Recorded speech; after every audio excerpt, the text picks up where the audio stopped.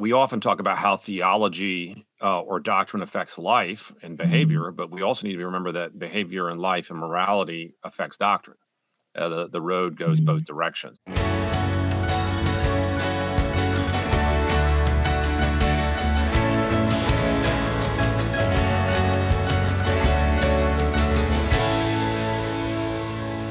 Welcome, everyone, to Reclamation Podcast, a Be Emboldened initiative. If you are new to us, I am Naomi. I'm the founder and executive director of BE, and we exist for those who have been impacted by spiritual abuse.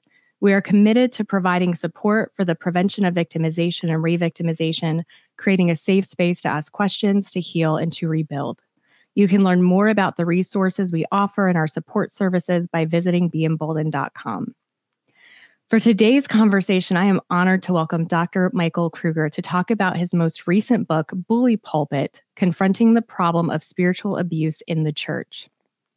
Dr. Krueger is president and the Samuel C. Patterson Professor of New Testament and Early Christianity at Reformed Theological Seminary in Charlotte, North Carolina. He is one of the leading scholars today in the study of the origins of the New Testament and the author of numerous books, including Surviving Religion 101, Hebrews for You, Christianity at the Crossroads: How the Second Century Shaped the Future of the Church, and of course, the book we're basing our conversation on today. So with that, Dr. Krueger, welcome. And again, thank you so much for being here. Well, thanks, Naomi. It's great to be with you and looking forward to this chat. Wonderful. So I'm going to jump right in with question number one. Sure.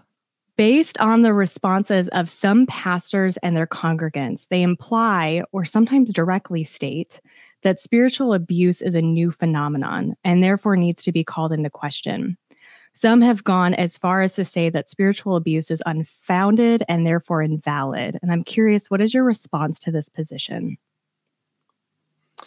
Yeah, well, actually, my book that you mentioned, Bully Pulpit, I spent a lot of time on this exact question. Mhm. I think there is this perception out there that this is a new idea, or that it's a modern concoction, or that this is the result of sort of a modern sort of psychological or therapeutic culture that's looking for labels for things. And certainly it is true that the terminology spiritual abuse is new. Mhm. And in fact, I think we're really at the front end of understanding the term and how to use it. But the concept's not new. And I go quite extensively in my book to argue that, look, the concept is just when someone's in a position of authority, they can rule those under them harshly and in a domineering manner. That happens in the secular world, but it happens also in the church. And there's tons of Mhm. examples in the Bible of that exact thing happening. And also many examples of Jesus and the disciples warning us about those types of behaviors, and then reminding us that those who are called to Christian ministry have to be very much not those type of people. So yeah, Mhm. the term is maybe new, and I understand how confusing it can be, and people can balk at that. But the concept is richly built into the scriptures, and I go into great lengths to show that in my book. Mhm. Yeah, absolutely. And it was incredibly helpful to be able to read that more in detail. So, for everyone listening or watching, please do. It's going to really better equip you to have conversations about this topic because, again, they definitely do come up. I certainly come up against them, and I see different responses to this topic. Sometimes I see people who seem kind of fearful, like, are you out to get us? And so I like to clarify that no, we love the church and we support the church. We, need to support everyone who's a part of the church, though. We need to make sure that we're taking a proper stance in relation to harm that is caused, of course. And so it can be Yeah, tough and sometimes. Oh, go ahead. well, let me add to that because I think you're right. We always want to make sure people know that when we bring these issues up, we do it out of love for the church and Mhm. a love for God's people and a desire to see the church more like Christ. And I think one of the reasons I wanted to write the book is because I think part of what the church needs is for the church leaders themselves to say that. It's one thing for those who've received the abusive behavior to say that, and then the Mhm. pastors feel all nervous that you're out to get us. But at least in this book, I can say I'm a pastor too, right? I'm a leader Mhm. too. So I'm saying this as one who's in those positions, and I think we need to pay better attention to the type of leaders we're promoting. And so I think that's a very important point. Right. And I'm curious to the degree that it makes sense to share w- what kind of pushback maybe or feedback you've gotten in response to the book, being someone who is, shoulder to shoulder with people that maybe some are feeling critiqued by it, so to speak, if that's fair to say. Maybe that's not the intention, but maybe it's come across that way. Yeah, when I wrote the book, I realized that I was definitely going to be probably in a different place than some people on this issue, and Mhm. that I was going to get pushback. And um, I certainly have gotten pushback. Most of it's been personal and private, so people just express Mhm. disagreement or thoughts about it. I haven't received yet a significant amount of public pushback, although the book's only been out a few months, so we'll Mhm. see. I think there's an inherent defensiveness that people in ministry have. And let me say that I understand it. I mean, the Yeah. church can take it on the chin in our modern culture, and there's a lot of people who are out to critique it, and a lot of the critiques are unjust. And so people who are ministry feel like they're getting pounded on every day. And then you have a book like this come out. I can see how the initial reaction could be, "Oh, great, yet another, anti-church book or something like that." And so on one level, I get that, but then I want to make sure that I challenge that perception that look, our job as the church is not to sort of prop up our own image and to always be defensive. We need to look at our the reality of our problems and our blind spots. And when the prophets came to Israel, the prophets didn't come to Israel saying, "Yeah, the world out there is so awful, isn't it?" No, the prophets often went to Israel and said, "You've got issues, Israel, Mhm. that you need to repent of." And so it always starts with the people of God. And I think we need to remember that. And when it comes to the issue of spiritual abuse. Yeah, absolutely. And your tone in the book is just spot on. I don't think it comes across like you're attacking anyone. It's, "Hey, I'm in this too, and this is something that we need to take a look at. We're all a That's part good. of the body, and so we want to be holding one another accountable in love, and we sometimes have to make tough decisions in order to keep people safe." And so yeah, I think your tone is great. As far as this idea that it's not really in the Bible, I've heard that myself, and I have a hard time responding to it without coming across a bit sarcastic because I do want to say, like, "Have you read it? Have you read the Bible?" But I do understand, like you said, that the actual term is new. The actual term is not in Scripture, but so many examples throughout the Old Testament and the New. I did an independent study, I think it was last fall, with a professor at Denver Seminary, and the assignment that I was able to craft was to go through the major and minor prophets, and the first step was to create a list of everything that was said to leadership. Hmm. And Interesting. there wasn't really good to be found. Good things were not being said to leadership. And these were leaders of Israel, so basically spiritual leaders. There's a component of that, at least, whatever role they're in, let alone if they're directly a priest, for example. So when we think about the authority that these people had and the influence that they had, I mean, it's just absolutely heartbreaking. It's tragic. Yeah, and one could do the same thing with the teachings of Jesus. Yeah. So when Jesus comes on the scene, he has a lot to say about the current spiritual leadership of Israel, and it's largely it's largely negative. If you read Mhm. it, you're like, wow, he really is concerned and upset about the current state of leadership, and warns his Mhm. listeners about them and about how not to be like them. Mhm. And so the idea that critiquing bad leadership is new or has no precedent is just simply not the case. Now, there's lots of things that Jesus critiqued the leaders for in his day that are different than the topic we're discussing here. Fair enough, but Mhm. he did bring up authoritarian, domineering leaders too, among the many things he was concerned about. Mhm. Yeah, absolutely. In light of the common responses to cries of abuse that are in favor of the abuser, basically this idea of blaming the victim and protecting the perpetrator, how would you recommend that the abused proceed? Do you have any encouragement or steps maybe that they should consider taking if they're thinking about coming forward? Oh yeah, this is actually a very interesting question because most of the questions I get on this are how should churches proceed Mm. when there's accusations of abuse, and I actually talk quite a bit about that in my book. But you ask an interesting parallel question, which is, what would you say to the actual person who's been abused? What advice would you give them? And this is where things get complicated because I wish I could tell them that trust the system, Mm. and the system always works. I think we know that it doesn't always work, sadly. But I think you've got to start there. And so I do think that if someone's a victim of abuse, they need to go to the proper people who are the next step and do pray that God would use the proper channels to bring justice and accountability. Now, that means, probably going to some sort of leadership body that is overseeing the individual that did the abuse and saying, hey, this is what happened to me, and I need to bring it forward because I want to point this out and hopefully see it corrected.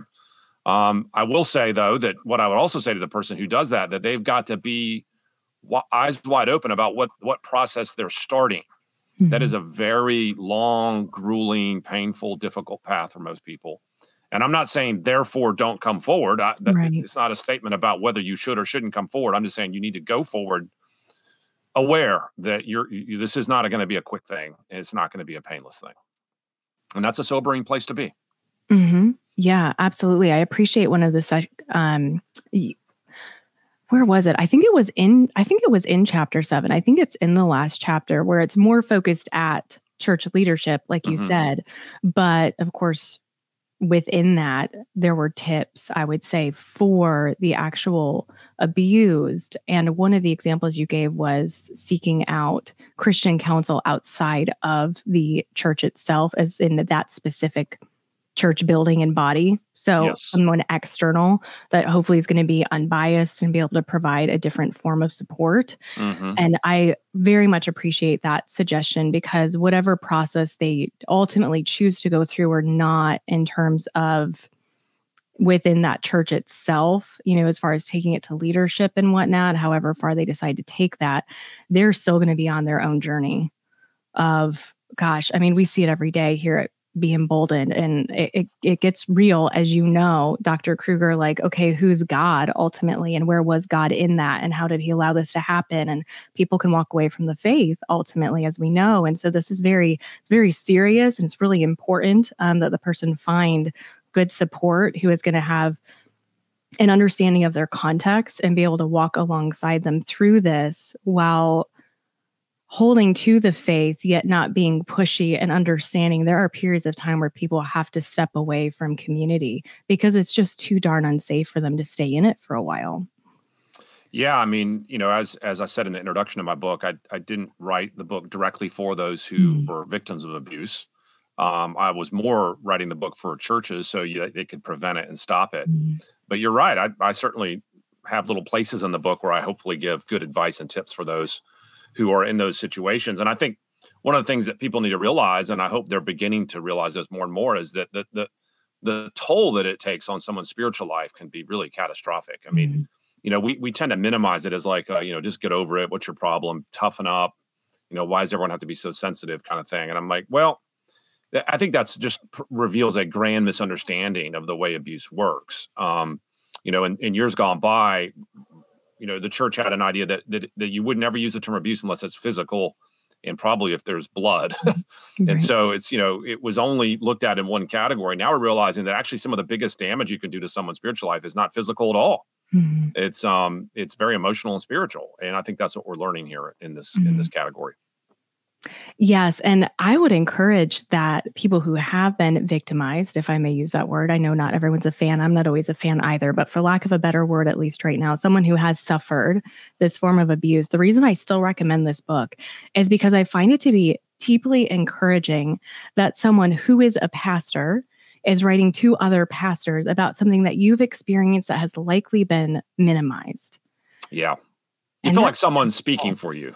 Yeah, I would imagine. Someone probably feels like, okay, someone on the leadership world understands this and is trying to call attention to it.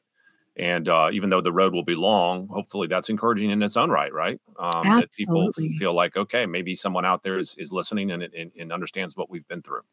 Right. Helping to legitimize what is truly legitimate. And also hopeful that others, I know you're not the only one. I know other pastors who very much care about this and they take it seriously. And so it's very encouraging to see more people are paying attention and they want to be a part of a solution. They want to be a part of a change. Yeah. And I'll add this. I mean, you asked me if I've gotten any critiques or negative feedback, and I have gotten a little bit of that. But I also will say on that note that the vast majority of the response has been overwhelmingly positive in a way that I didn't anticipate. I honestly was bracing for the negative blowback, and there's been some, but the vast majority of people have just thanked me, like, thank you for saying this, thank you for being willing to enter into this discussion and for giving us a tool. And I've been really encouraged by that, and I think your listeners should be encouraged by that. There's a lot of people out there that that are coming to be aware of the issue. And I think that there's good momentum. I think we got a Mhm. long way to go, but there's still Mhm. good momentum we can be thankful for.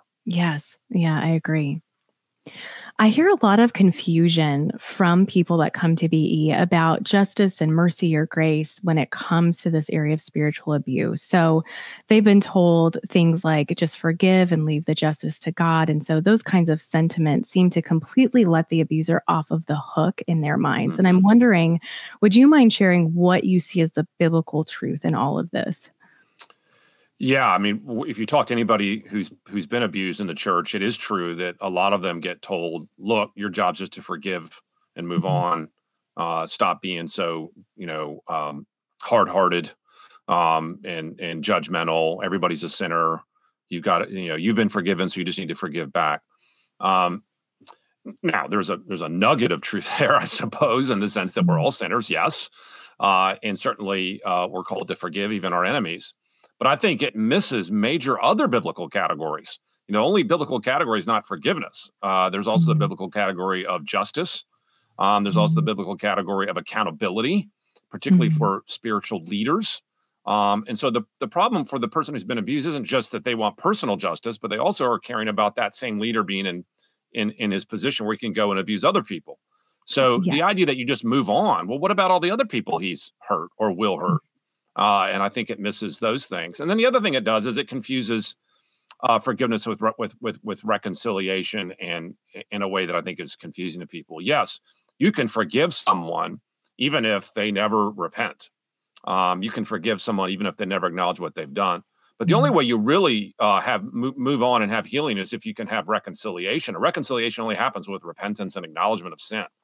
And so, unless Mhm. that abusive leader repents and acknowledges their sin, then you have a perpetual wound there Right. that just is has to be acknowledged.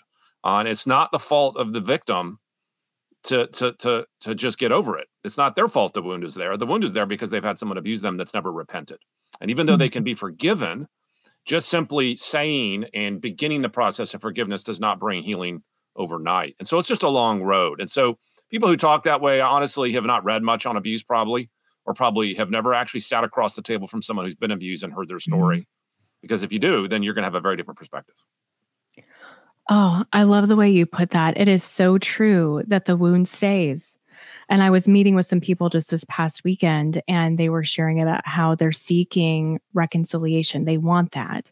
And they're at an impasse because it's one-sided. The other side isn't willing to say that they've done anything wrong, and the other side has done many things deeply, deeply wrong. And so they're feeling like, for example, I was asked, can I go take communion because I'm not right with my brothers and sisters. It's like, yes, you can go take communion because you have done what you can do. You've done what's in your power and ability to do. You can't do what they now need to do. And so yes, you're okay to go and partake in communion with your brothers and your sisters. And so it's from that wounding. It's so painful and it's so uncomfortable, and I think we can misinterpret that as I haven't done something yet that I'm supposed Yeah. to do.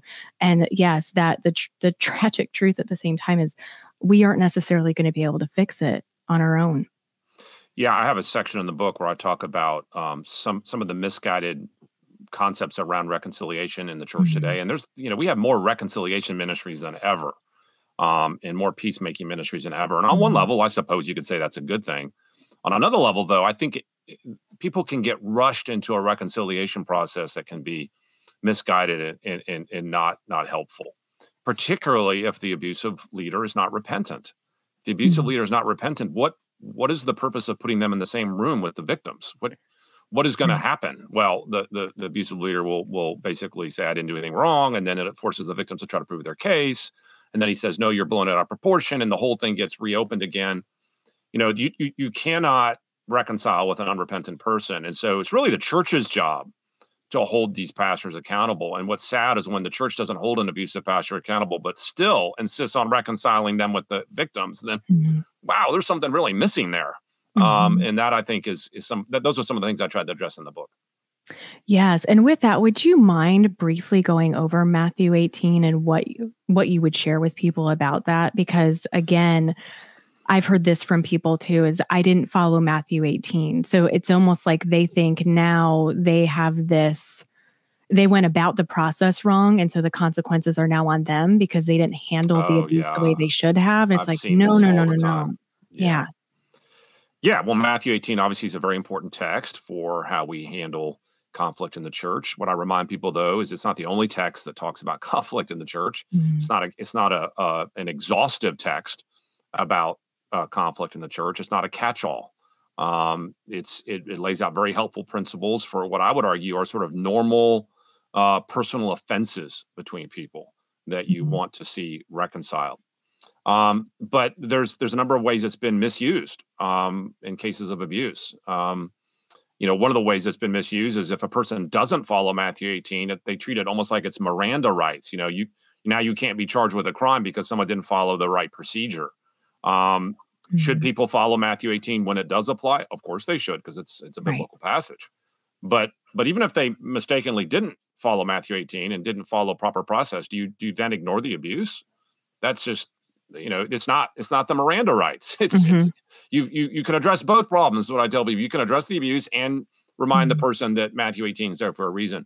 The other thing I say about Matthew 18 is that there are limitations to it in terms of criminal behavior and even in Mhm. terms, I think, of abuse. If someone is abused, let's say sexually by their pastor, the idea that you should go back in a room with that pastor one on one and follow the Matthew 18 Mhm. thing is, I think, a misunderstanding of the whole scenario.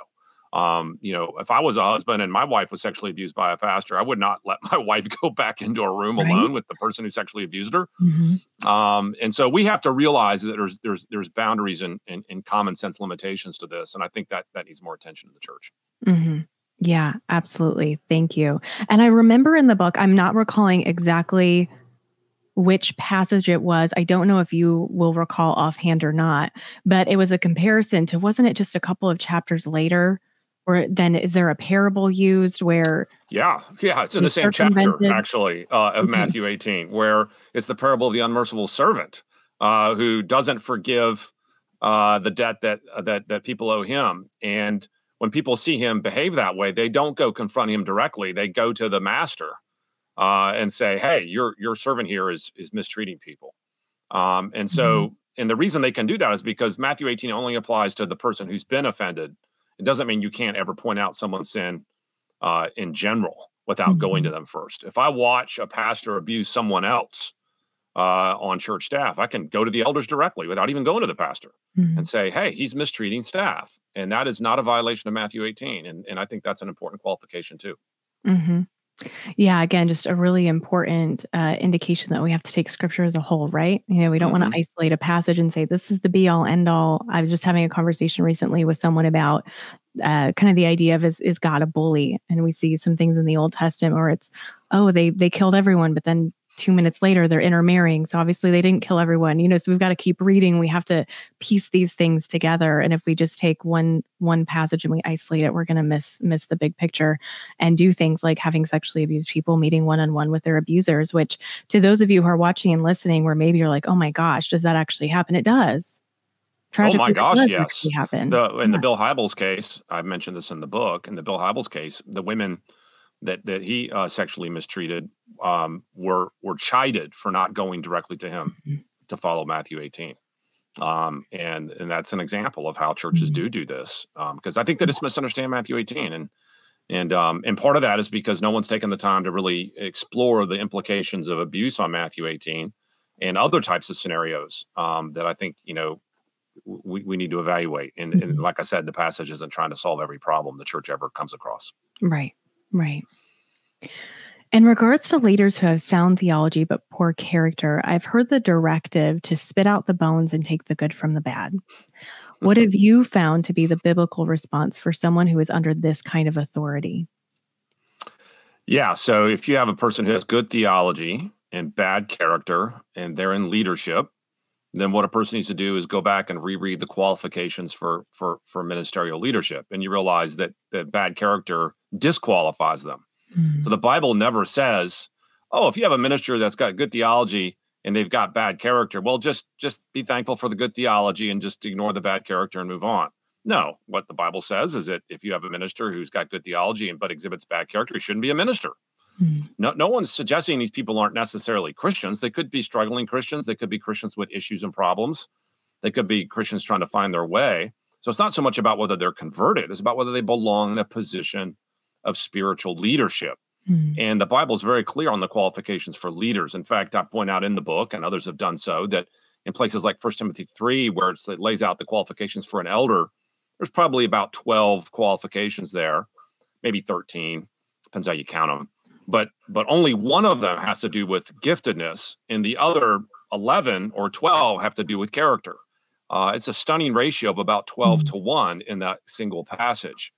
And that tells you at least the message that Paul's trying to get across is that what matters to people in ministry more, or what should matter more, is not necessarily giftedness or impressiveness, but character is one of the key hallmarks of what makes a person qualified for ministry. It's not the only thing, Mhm. but certainly a big thing. And so if someone is in a church with a person with bad character, then they're under the leadership of someone who should be disqualified.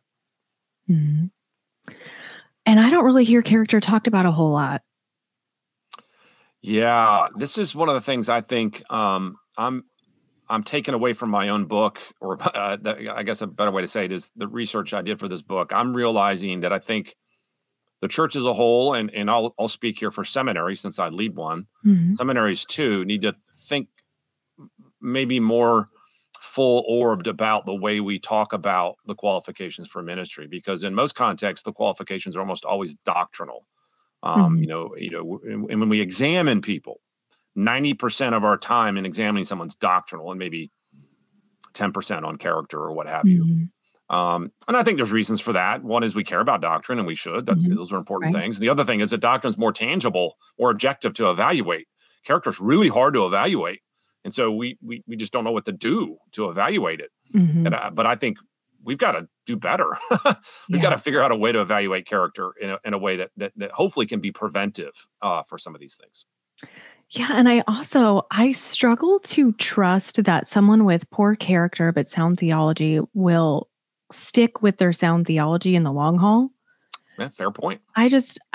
I wouldn't trust that. And so I issue clients of ours a caution with it of Hmm. they'd be more at risk to have pride get the best of them, or, make a decision that maybe isn't totally on the up and up. And yeah, if we don't have good character kind of driving that boat, I don't know that I would trust the theological interpretation and application in the long haul. No, that's right. We often talk about how theology or doctrine affects life and Mhm. behavior, but we also need to remember that behavior and life and morality affects doctrine. The road goes both Mhm. directions, and so yeah, if you have someone with bad character, then you might want to wonder about whether their doctrine can be trusted. And I think Mhm. the number of books in the Bible make that point. If you look at the uh, particularly in the general epistles corpus, places like Second Peter and First John, there's often a sense that false teachers are also people with bad character. The Mhm. two often go hand in hand. Mhm. Yeah. Yeah, and I think it's interesting what you brought up about how do you evaluate character. I mean, yeah, it is easier to evaluate someone's theology and just ask them some questions. I mean, you can literally send them a questionnaire and just have them fill out the answers. But someone's character, that takes a relationship to really see how the Oh person yeah. responds over time. That is a more difficult decision to be making. And so I'm curious, I know you have some thoughts in your book, if you wouldn't mind sharing them, how a church could maybe go about starting to evaluate something like that. Yeah, so I do have some basic recommendations in the book to how to make some progress in this area. And by no means do I think my recommendations are sufficient or enough, but at Mm. least you could make some progress. I mean, Mhm. one example I bring up in the book is, we when someone applies for a pastoral job, we have these sort of references we ask for. Well, okay, but let's be honest, most of the time the references are the person's two best friends in the world who are Mm. happy to, sing his praises. And we're not suggesting people are lying. We're just suggesting that that's not the whole picture. Mhm. And the idea that that's enough to evaluate someone's character is, I think, really not reasonable. And so I encourage different steps that can be taken. Going back to the person's prior church, interviewing prior staff. I think talking about broken relationships in the past and how they've been mended, whether there's a track record of behavior that's ruined relationships in this particular person's life. and really trying to dig a little bit deeper. Now, the objection I know that comes up there is that, wow, you do that, you're never going to hire anybody. Well, I don't think that's the case. I think what you'll end up doing is hiring someone with eyes wide open about what you're getting. And that's a lot better in my mind than the sort of put a guy on a pedestal as if he's nearly perfect. And then you're disillusioned 5 years later when the whole church implodes. Wouldn't it be better to start off with a more sober assessment of someone so you at least know that, okay, we got a fairly accurate and fair picture of who we've got here. Not, he's still qualified, hopefully, but yeah, there's places we want to watch, and I think that's the right course of action. Yeah, I loved your suggestion of interviewing people that worked beneath that person. For example, interviewing their previous assistant or something like that. And particularly talking to women was one of the key points because, you just talk to his fellow buddies and, I'm not saying those aren't helpful points, but men and women read things very differently. I don't know why this is such a surprise to people. So you need to get a fair assessment of this person from a variety of different types of people. Yeah. And I think what you're speaking to put it in terms that I use sometimes would be, we all have a predisposition, maybe is fair to say, to cognitive dissonance, confirmation bias, these kind of things that we tend to do, where we are more likely as humans to weigh something that is in agreement with what we already believe more heavily than something that's in disagreement. So we just are more aware that we might do that. And so we want to be attuned to it so that hopefully we minimize that as much as possible.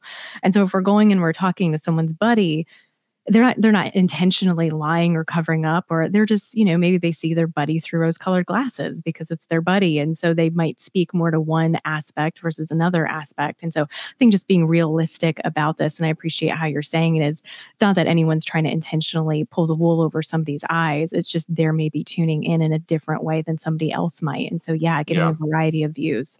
And there's different levels of this, right? So I would argue, as I said, in most cases, a pastor's fellow elders are just unable to see what's there. And it's not that they're lying, they're just limited in their perspective. But we do know of cases where people do lie.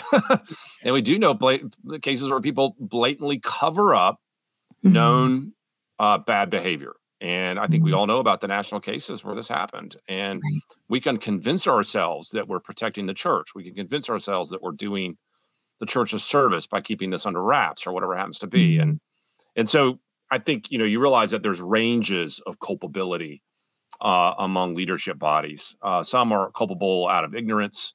Some are culpable in a more direct way out of actually covering up bad behavior. And those are really sad, tragic cases. And the people who do that, they're going to have to, they'll be accountable themselves someday, because God holds leaders responsible when they turn a blind eye to abuse. Yeah. And that's something else that comes up with our clients is they feel like, well, if I forgive this person, then, not that they think if they forgive, it means God's going to forgive, but they're like, is there just grace for this person? Like they're just going to get off scot-free for what they've done, because there is a sense of desiring justice at the end of all of this, that there's going to be that accountability. And they're not, and meet with lovely people who they're like, we're not saying we want eternal damnation. We're just saying like, we want to know that something's going to be done. And it's going to be a hindrance to them forgiving and being able to.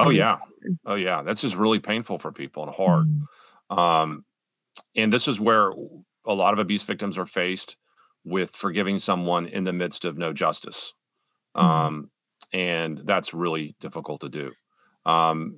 Tim Keller's got a new book out on forgiveness. I haven't read it, but I know Tim, and I'm very confident it's an excellent book. And from what I've heard too, and I know that some of the excerpts I've seen, he talks about this, that sometimes you just have to admit that, you are taking on a burden when you forgive somebody. Now, one confusing point that can often happen is some people think that if I forgive this person, that they shouldn't be held accountable. No. There's justice and forgiveness are not at war with each other. A person can be forgiven by you, but also removed from their office by the church and disciplined for their behavior. The two are not mutually exclusive. And that's the ultimate desire, right? To be able to forgive someone and see them get justice and accountability. But the reality is, for many victims, you're never going to see justice and accountability in your lifetime. But I think we're still obligated to forgive. And I think we do trust at that point to God that he will bring accountability someday for it. And we leave it in his hands. But by saying we leave it in his hands, that doesn't mean we don't work toward, or at least still long for, earthly justice. Earthly justice is a legitimate category, and in too many cases, victims are critiqued by churches for wanting earthly justice, and I think that's unfortunate, because there's nothing wrong with wanting earthly justice. I think we have it built into us by virtue of being made in God's image, and I think the Bible affirms that category. Yes, and so whenever we can, I mean, of course, we have the whole justice system. So there's times where there is some form of justice served, although is it really equivalent? Not necessarily. I mean, someone loses a family member to murder. I mean, that person being in prison is not going to make it better. No. But it's, it's what can be done on this side of eternity. And so sometimes it's just, gosh, yeah, kind of acceptance, I think, comes into play for those of us who have also been harmed. Acceptance of, this is what I can do, and this is my part, this is my role. And then I rebuild and I move forward. And yes, I'm going to entrust to God. And I also, go ahead. No, I was going to say, I had thought originally about putting a whole chapter in my book on forgiveness and on that, but then I realized I was losing my goal. My goal wasn't to address the victims; it was addressing the institutions and the churches and the leaders. Right. And so I didn't write that chapter, obviously, for that reason. But I think it's still a really important concept to address for those who've been victims of abuse. And this is why I recommend Tim's book on that. Absolutely. And I think, kind of going more to the leadership side of it for a second, I still remain hopeful, even in the stories of people that, are clients of Be Emboldened, that people do change and God still moves. He's alive and active. And so I don't count it as done until it's done. I'm like, someone could come back up until the time that I die or that person is no longer here. Something could change. And so as long as it's safe to do so, and I say that because I think it's an important qualifier, depending on the kind of abuse and what's happened, as long as it's safe to do so, my door remains cracked open for someone to come and knock and say, hey, I do realize this now, and I do want to apologize, and I do want to reconcile. And I'm like, that would be the most amazing gift. And so in my own journey, as I've learned and processed through and have different perspective looking back on different situations I've been in, when I've recognized, gosh, hindsight 2020, I guess, like I didn't know that at the time, but I would do that very differently now. If I can reach out to that person and safely do so, I do. I've written letters. I'm like, if I can offer that to somebody, I want to offer that to someone. They may never talk to me, they may never, but I want to give that to them, because that can be so healing to hear, wow, this person gets it now and they apologized, because I was under the influence of indoctrination that was completely wrong. And so there's interactions I had with people that I absolutely wouldn't stand by. They weren't actually Christian. I was told they were Christian, but they weren't Christian in reality. So now that I can see that, I want to correct it wherever I can. Again, with safety in mind. There's some people where it wouldn't be safe to reach out to for different reasons. But I think when we can offer that, and of course, when we can receive it, it's such a gift. Yeah, sometimes I wish I could communicate to the abusive leader out there that, do you realize how powerful it would be if you would admit what you did and confess it and go back and genuinely apologize to the people you've hurt? The type of healing, the type of reconciliation, the type of blessing that would be incalculable. It would be, just like it's hard to assess the damage that's done through spiritual abuse. It's equally hard to imagine the healing that can happen through real repentance. And unfortunately, in most spiritual abuse cases, that repentance just never comes, because of the type of people that typically are spiritual abusers, are the type of people that often are unable and unwilling to acknowledge they ever really do anything meaningfully wrong. And so and sadly, true cases of repentance and reconciliation are rare. I'm not trying to be pessimistic, and I certainly, we always hold out hope for the power of God's word and the power of God's spirit. But statistically speaking, most victims never reconcile with their abusers. Yes. And I have been very fortunate over the past year. I'm trying to think. I think it's 3. I think I've had 3. Now I'm talking really like tick all the boxes cult situations is what I'm about to reference. So not mainstream church spiritual abuse, but 3 previous cult leaders in different groups who have left. and they've stepped out of leadership and they've recognized this is not actually Christianity and my behavior has been horrible, not good character, not good treatment of anyone, plus the, messed up doctrine to go along with it. So all of it. But they've stepped out. And what I have found to be their biggest sticking point, which breaks my heart in a way, is they struggle to accept that they can be forgiven. They are beating themselves up so heavily for the previous role that they played. And now what I see in that is true repentance. I was about ready to say that's a sign of true repentance, actually. Yes. The idea that my sin was so big that I'm wondering if I can be forgiven for it is exactly the posture of a truly repentant person, rather than going back and saying, well, I didn't really hurt you that badly. And, you should be able to forgive me pretty easily because it was a really small thing. That's not true repentance. And so, right. That's encouraging. It is. It's incredible. Stories. And yet also wanting them to know that Christ is sufficient. And so make the amends, do what you can, and also know that forgiveness is available to you. So yeah, it's incredible to see. It is very encouraging to see. So we were speaking about authority briefly, and I want to go back to that for a second. I often hear references to the authority of leaders and the resulting requirement for congregants to respond with full loyalty and obedience. How does the fullness of Scripture weigh these passages that are being referenced? And I want to rattle those off for anyone who's following along and maybe wants to pull these up. But the ones I most often hear are 1 Samuel 24:6, 1 Samuel 26:11, Romans 13:1-2, and Hebrews 13:17. Yeah. So one of the things that typically happens in situations of spiritual abuse is those in authority like to remind people of their authority. And they like to, tell their congregation, hey, you should submit to me. I'm your boss. I'm your leader. And there's truth there. God does put people in positions of authority, and he does ask his people to submit to the authority in a number of places. And we see this in terms of submission to government, submission to church leaders, and so on. But the fuller picture of Scripture gives a lot of qualifications to that. And the idea that someone in spiritual authority is beyond critique or accountability is simply not true. We see God hold leaders accountable, and Israel's prophets often critique them for their wayward ways all the time. So the idea that, well, because I'm in a position of authority, that you have to do whatever I tell you in some sort of autocratic way is just not borne out in Scripture. Moreover, the Scriptures also make it clear that someone in a position of spiritual authority ought not to be obeyed if they ask you to sin or ask you to do things that are wrong, right, or teach you wrong things. And then you're actually obligated to not obey them at that point.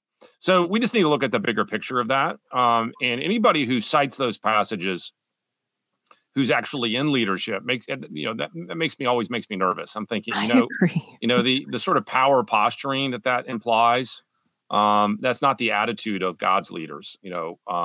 Yes, there's real authority there, but it's to be wielded humbly and gently. And by pulling those passages out like a club to hit people with can be very disconcerting. I agree. I heard about a parachurch organization where a talk including these passages was a part of the onboarding process. Yeah, that's I'm like right unhealthy. there. Yeah. I mean, now, granted, I suppose one could make the point that, well, people who are always undermining the leaders over them and undercutting them and speaking bad about them, that's a problem too. And yeah, it is. And there's a place where that needs to be addressed. But that doesn't mean that leaders are in some sort of, untouchable position of authority. And I think that's when things get really scary. You give someone absolute authority, they're going to hurt others and hurt themselves. Mm-hmm. Yeah, I try to encourage people that we have a sense of accountability still for ourselves. So we want to make sure that we're thinking, that we're reading our Bibles, that we're critically thinking, that we're, and I'm not saying someone like myself where I was raised in something indoctrinated. And I mean, there's qualifiers here. This gets more nuanced, but kind of just speaking broader, we don't come under leadership and then just do everything that they say and assume, well, the leader's fully accountable, so I'm just going to do what they say and none of that will fall on me. I'm like, well, I still have my own relationship with Christ. And so I want to make sure that I'm comparing the scripture the best that I'm able, and that I'm, seeking wise counsel, and hopefully maybe even having some counsel outside of that church body can be wise to do. And what can I do on my own to try to make sure that I am walking out my Christian faith, as in closely as aligned to scripture as I'm able to do. No, I think that's exactly right. I mean, when we talk about, submitting to your church leaders, it never means that you submit with some sort of blind loyalty where you're just sort of a robot that does whatever is you're told without thinking about it. We're always called to be accountable for our own actions and our own steps. So we test everything by God's word, and that's an important thing that the Bereans taught us in Acts. So, yeah, absolutely. How would you describe biblical shepherding, as in the aspects of leadership aside from the teaching and preaching parts? Like, what should people look for? Yeah, so obviously, Christ and scriptures in general use the term shepherd and the category of shepherd to describe what God's leaders should be. And shepherds do lots of things, right? And I think one of the dangers to look out for was when someone conceives of their shepherding as primarily centered around discipline and correction. I had a pastor say to me once that he saw the main point of his ministry to point out people's sins. And I thought to myself, wow, that's not the main point of your ministry. Is there a time when you confront people over their sins? Sure. Is there a time to correct and discipline? Sure. The idea that that's the main thing, I think, is going to lead you down some dangerous pathways. So shepherds have a multidimensional role. They're designed to provide.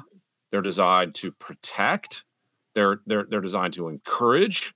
And yes, they're designed to correct when necessary. But it's a fuller thing. And so I think one of the things we want to be looking for in shepherds of our church is that, do they understand that? Are they really doing the other things? Are they providing? Are they protecting? Are they encouraging?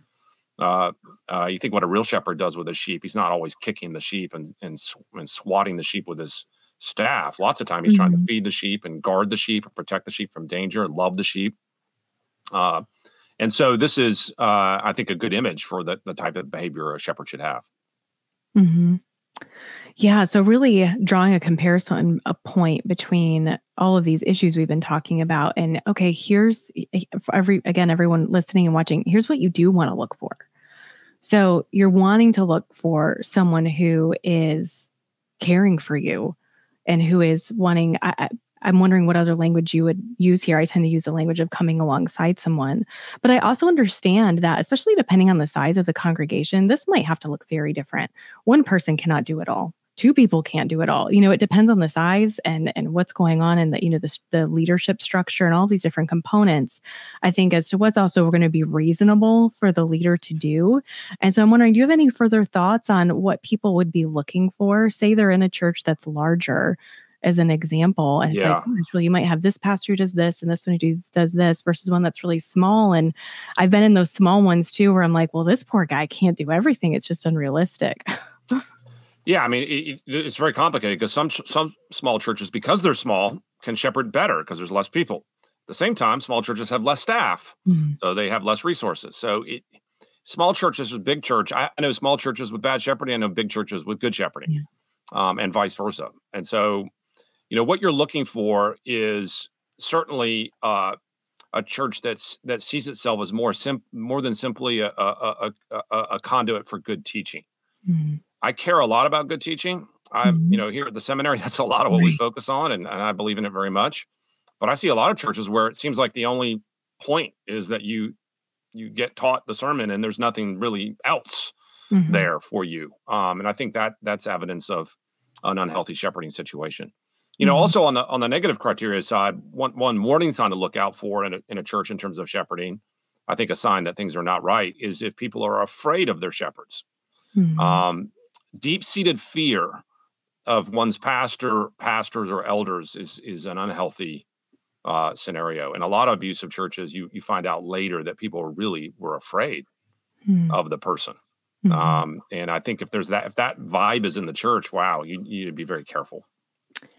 Yes, I oftentimes hear people talk about love bombing when they walk into the church, but there can also be the opposite. You can feel tension.